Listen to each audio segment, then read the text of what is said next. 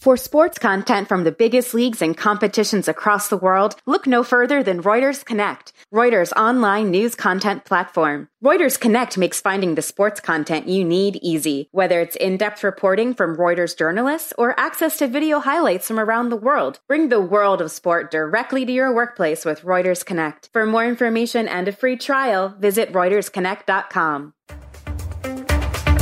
Welcome to Keeping Score. I'm Rick Horrow. Each week we bring you insights from the playmakers, deal makers, and rule makers in the world of sports. I'll give you my take on some of the items of the week using my 30 years of experience doing deals for teams, leagues, and players. Plus, we'll talk with a central figure in the sports world.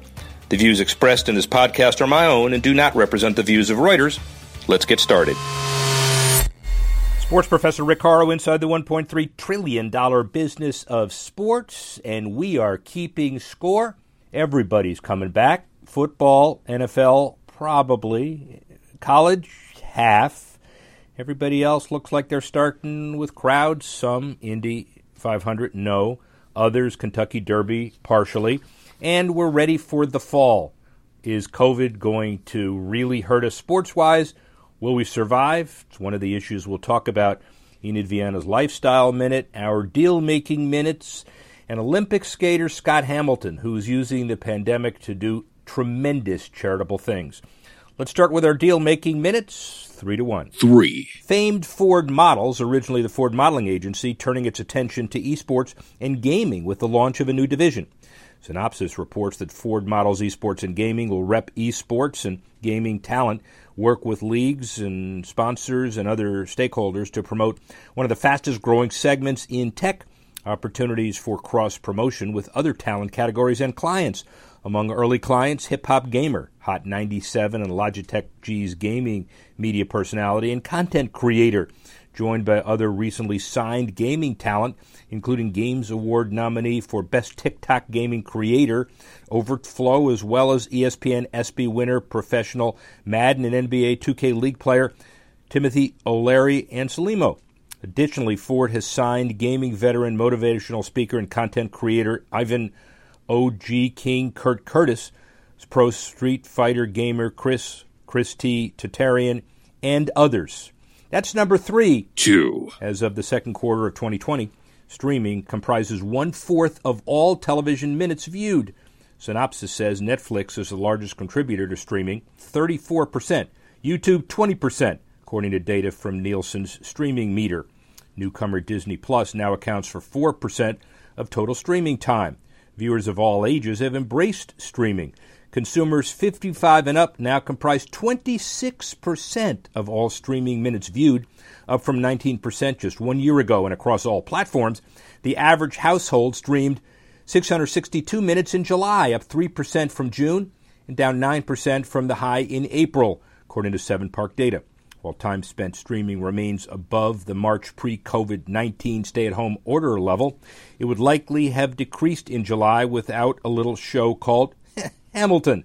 Thanks to the film and the live Broadway production and its original cast, Disney Plus engagement was up 20%, 100 minutes daily viewership on the platform. Hamilton was the most watched title, obviously. Multiple platform consumption also jumped in July with the increased use of Disney Plus to watch Hamilton. That's number 2. 1. The NHL.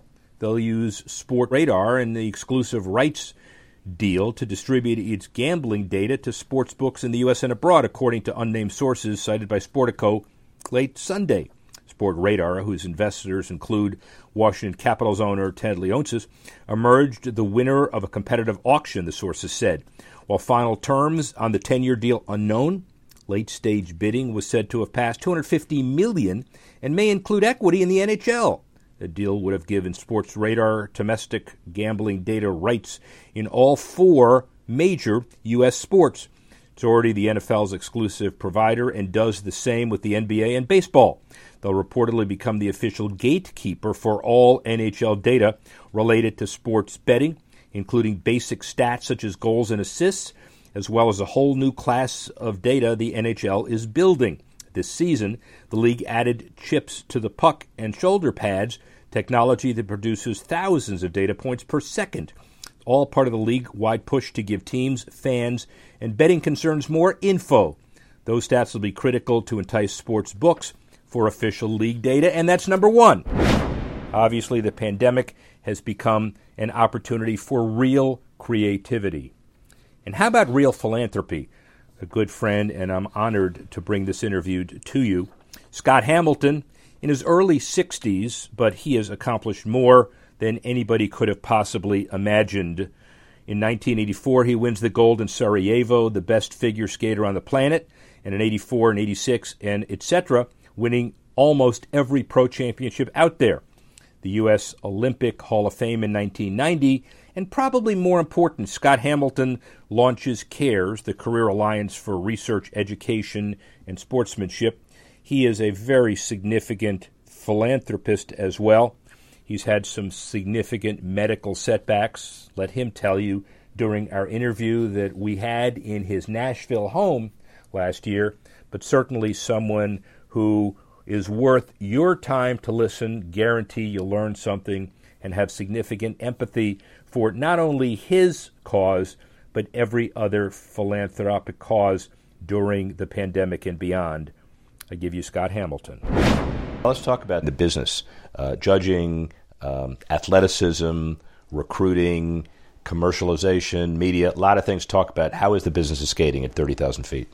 You know, it's getting better. I think it's hit its lowest point, and I think it's on its way back up again. If you look at what's happening in LA, what's happening in Colorado, what's happening in Boston as far as coaching and as far as excellence, what you see happening a little bit in Chicago and Florida. You know, we've got some phenomenal training centers that are going to start pumping out good skaters, and hopefully we'll have one of those right here in Nashville sooner than later. Good segue. We'll talk about general philanthropy in a minute, but Learn to Skate, the NHL hopefully understands that there are a lot of compatibilities between hockey players and general skaters, but describe for us your philosophy around Learn to Skate.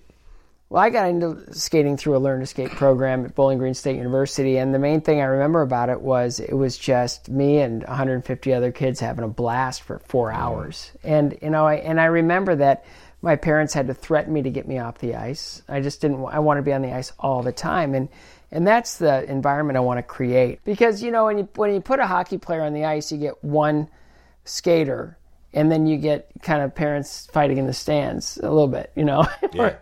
Right. When you put a skater into Learn to Skate, you eventually get the entire family into Learn to Skate. They become more invested in the facility. You create a whole community of every age level of skater, whether they want to pursue hockey or figure skating, recreational skating, or just get involved with the rink or the skating club or the hockey programs. It's creating this brand new community of people that have everything in common, and they just love to celebrate ice. We've got over 450 kids right now on Learn to Skate.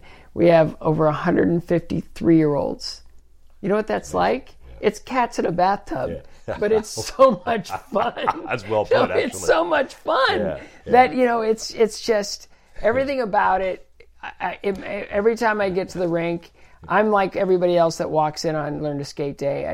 The second I hit that front door, there's a smile on my face, and I can't wait to get started. Before we get into philanthropy, it's been over 2 years since your diagnosis for the third brain tumor. How are you feeling? How are things going? Well, I've never been this old before. No, you haven't. And I've seen, we played golf before. So yeah. And I've never been this bad at golf before either.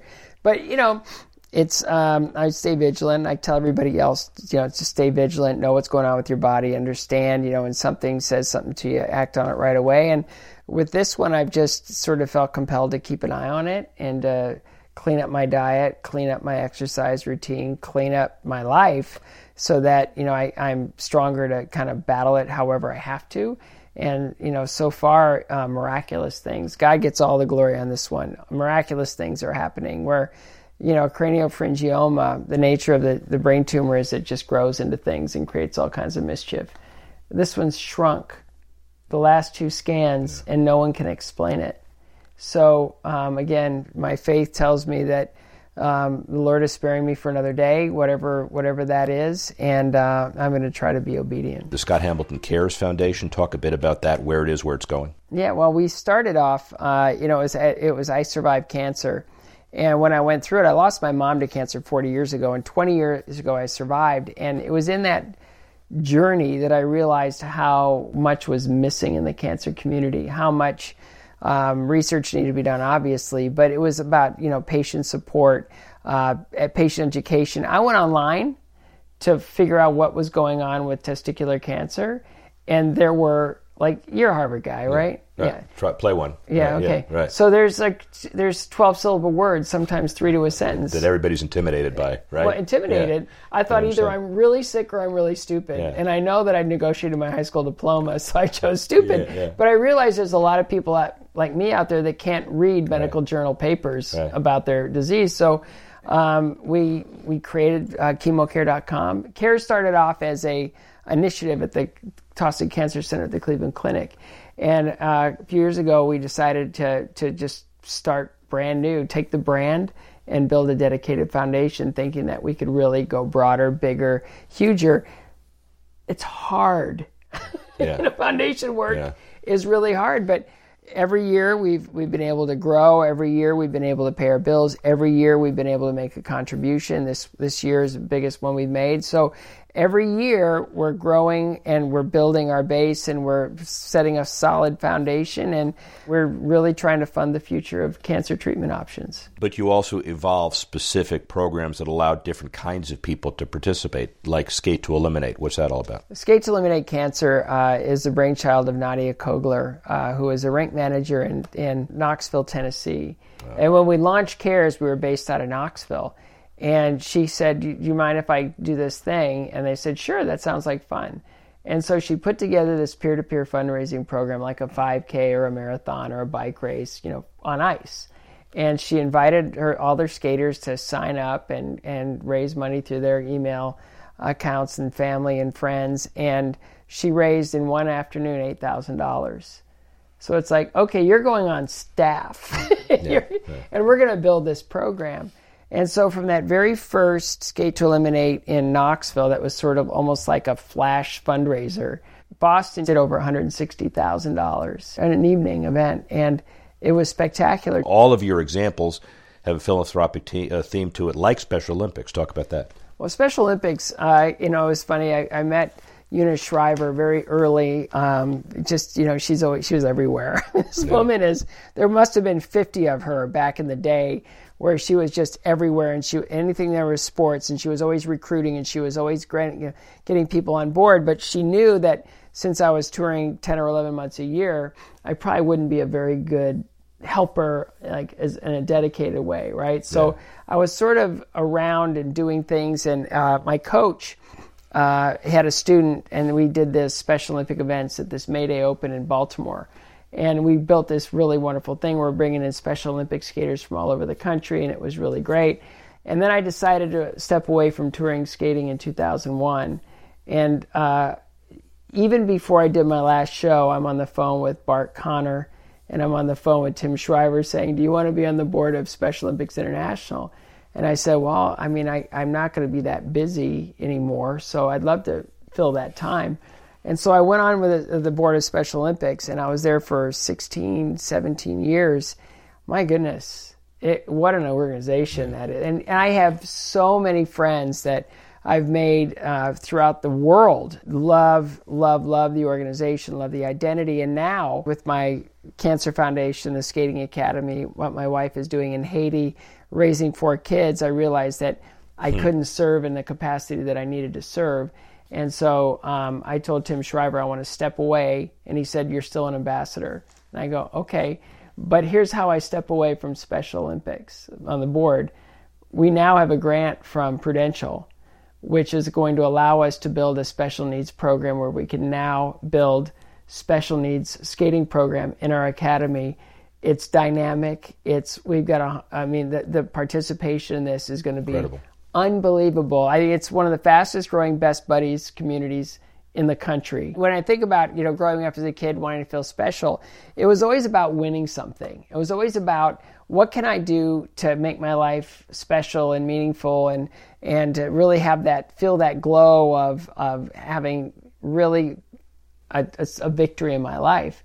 And I had a lot of setbacks, I had a lot of knockdowns, I had a lot of things, and through a lot of failure, through a lot of other components that would normally defeat somebody, I found a way to get stronger. And I figured out a way to go from being the guy that came in last a lot. I won some, but I was last in the important competitions. I needed to figure out a way to win. And I needed to figure out a way to really drive myself to take advantage of opportunity in order to be successful. And so it just sort of ended up in a book, and it's called Finish First, and it's basically a call to action for anybody that wants to change their lives for the better. It's an argument for and a guide to being the best you can be. And it's about creating a platform of a lot of small victories to have that big victory right there in front of you. And in many ways, it's counterculture because we live in a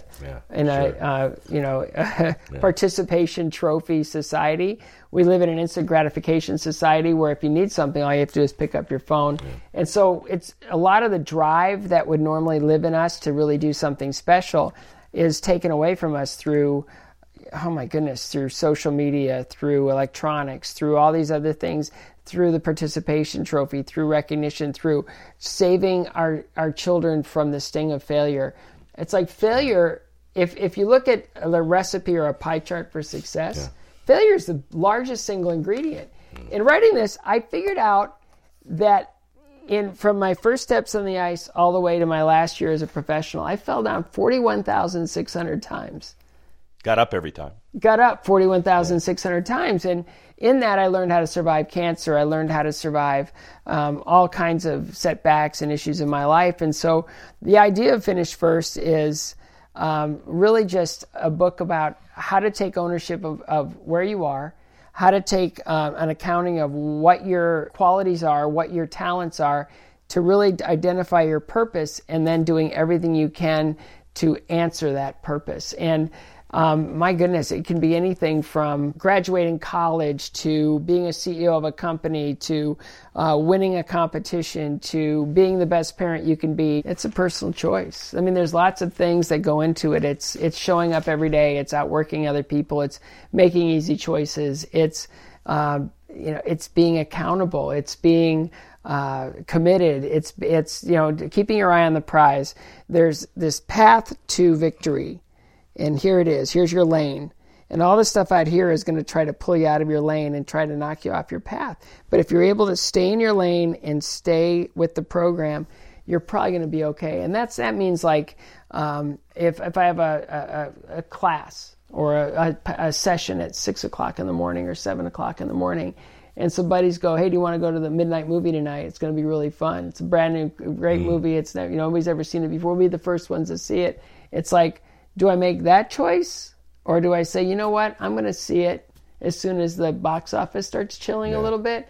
I'm going to make a decision to be rested for my class or my session, and then I get more out of it. And then you get consistent with those decisions, and my goodness, it changes everything. 5 years from now, where are you?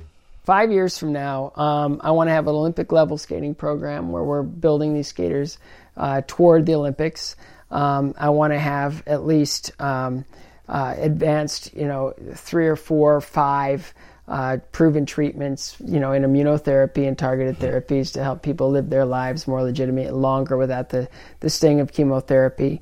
I'd love to have CARES have offices all over the country where we're able to help people one-on-one with their challenges and their issues, possibly in proton centers around the country, which is a really precise form of radcare.org, a really precise form of radiation that doesn't expose you to the secondary cancers and all the other toxicities of traditional radiation.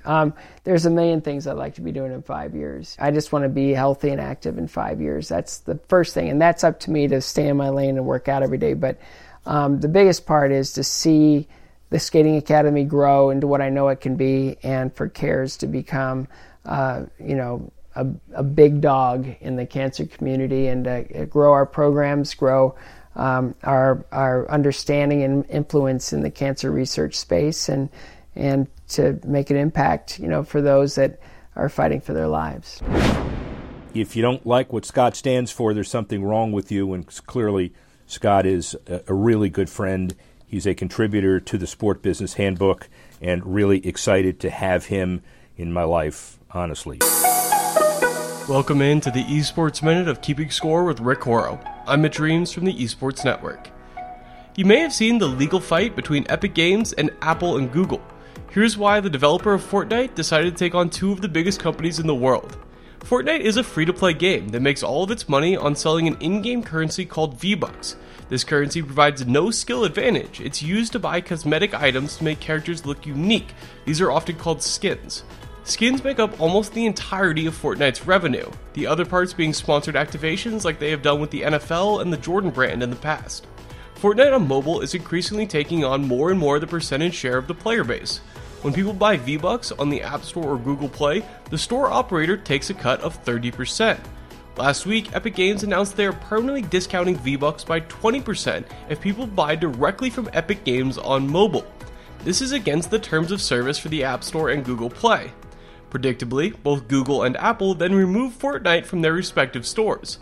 Epic knew that was going to happen and immediately published a 62-page lawsuit and released an ad called 1980 Fortnite, mocking Apple's famous ad that was an homage to 1984, the dystopian novel from George Orwell. Epic is positioning themselves as the champion of the people, breaking Apple and Google's bottleneck on in-app purchases, and they are using their vast social media to try to push the term #FreeFortnite. But many in the community are still skeptical of their intentions, and I don't think the lawsuit landed in exactly the way they were hoping. That's it for this Esports Minute of Keeping Score. Now back to Rick Horrow. Let's go to the Sports Tech Minute. The NFL and Sky agreed to a new 5-year broadcast partnership, seeing the UK pay TV network become the first international broadcaster to launch a channel dedicated to the sport. SportsPro says in addition to a minimum 5 NFL games a week, the contract covers rights to every playoff game, the Pro Bowl and the Super Bowl, as well as the Red Zone. Sky will also get a first-pick exclusive game on Sky Sports NFL in the Sunday evening primetime slot. The extended deal runs through 2025, and running in season, the channel will air NFL Contact on linear TV in the UK and the Republic of Ireland, featuring flagship programming from the NFL Network, Good Morning Football, Total Access shows, content from NFL Films and NBC Sports, and original Sky Sports programming. Launching a dedicated Sky Sports NFL channel should be a huge boost for NFL fans in the UK and Ireland. It should continue the league's rapid growth there, especially since there will be no NFL international games this season. And that's your Sports Tech Minute. Your Power Goods Sports Minute. Obviously, a whole bunch of stuff during the pandemic as we continue to summarize. Funds raised by More Than Baseball help minor league players with living expenses and life skills. The More Than Baseball founder, Jeremy Wolf, 31st round pick by the New York Mets in 2016, but a career after baseball often an afterthought. But 4,000 players across minor league baseball need financial assistance, and across affordable housing, purchasing basic living essentials, this is a big deal. Major League Baseball celebrates the 100th anniversary of the founding of the Negro National League. They and the Player Association gave a $1 million donation to the museum back in February. The FDA approves a public coronavirus saliva test funded by the NBA and its Players Association. More than $500,000 combined. See if that works. The NFL and the next Super Bowl host city unveil their legacy project. It's Tampa. $2 million toward key pillars, including early childhood education, food insecurity, health and wellness, at-risk families, and sustainability. And that's Derek Brooks. Finally, Stanley Cup playoff sweepstakes benefit North American boys and girls clubs. They could also donate $10 to receive 10 entries, 20 to receive 80, or 40 to receive 200. That's your Good Sports Minute. Finally, as usual, Enid Viana's Lifestyle Minute. She's a lifestyle expert and wellness writer, the editor of 2 websites, the evsocial.com and hamptonsmom.com, addressing all things family on Long Island's magical East End. She contributes content to various magazines and websites, such as Hamptons Magazine and artsugar.com, and she's on Insta at the EV Social at Hamptons Moms. She played lacrosse her whole life, and her father was the sole breadwinner of the household, and he never went to any of the lacrosse games because he always said, and he was correct, you'll never be able to play that professionally no matter how good you are. He was right, but she felt a strong connection to the Native American sport nonetheless. Parents hold their children back at grade school levels to give their son or daughter a leg up to play college sports. But college sports are probably one of the biggest income producers in our country, with the socioeconomic impacts resonating throughout small towns across our great nation. Pac-12 and Big Ten conferences announced plans to postpone their football seasons, and the impacts this will have creates a sonic boom as far as she's concerned. As a native New Yorker, you don't have to go far to see why. Penn State's football stadium is the second largest of the country, holding 106,000-plus people. Thousands out-of-towners typically flock there weekly during the fall, spending money at local hotels, retail outlets, and restaurants. Happy Valley, where Penn State is located, stands to lose about $130 million in revenue, including $70 to $80 million in direct spending from Penn State games being postponed. Think about that for a second. And then just think about how many colleges there are across the country just like this. These towns will have to close hotels, diners, restaurants, etc. How will these people feed their families? How will they pivot to survive? The impact of sports is infinite. What will be the panacea that will save these towns and cities across the nation? Without the business of sports, how will they survive? That's Enid Viana's Sports But Lifestyle Minute. Well, we'd like to thank Scott Hamilton for his gracious time, Enid Viana for her Lifestyle Minute, and all of the other features that are significant through and after the pandemic. We'd like to thank you for devoting a bit of your time to listening to us, and want to ask you to continue to work with us and listen to us as we continue to keep score. Action Images is the global multimedia sports agency of Reuters. Leagues, teams and federations around the world rely on Action Images to create, distribute and monetize their content. Action Images' global footprint means sports media expertise is never far away. For more information, visit actionimages.com.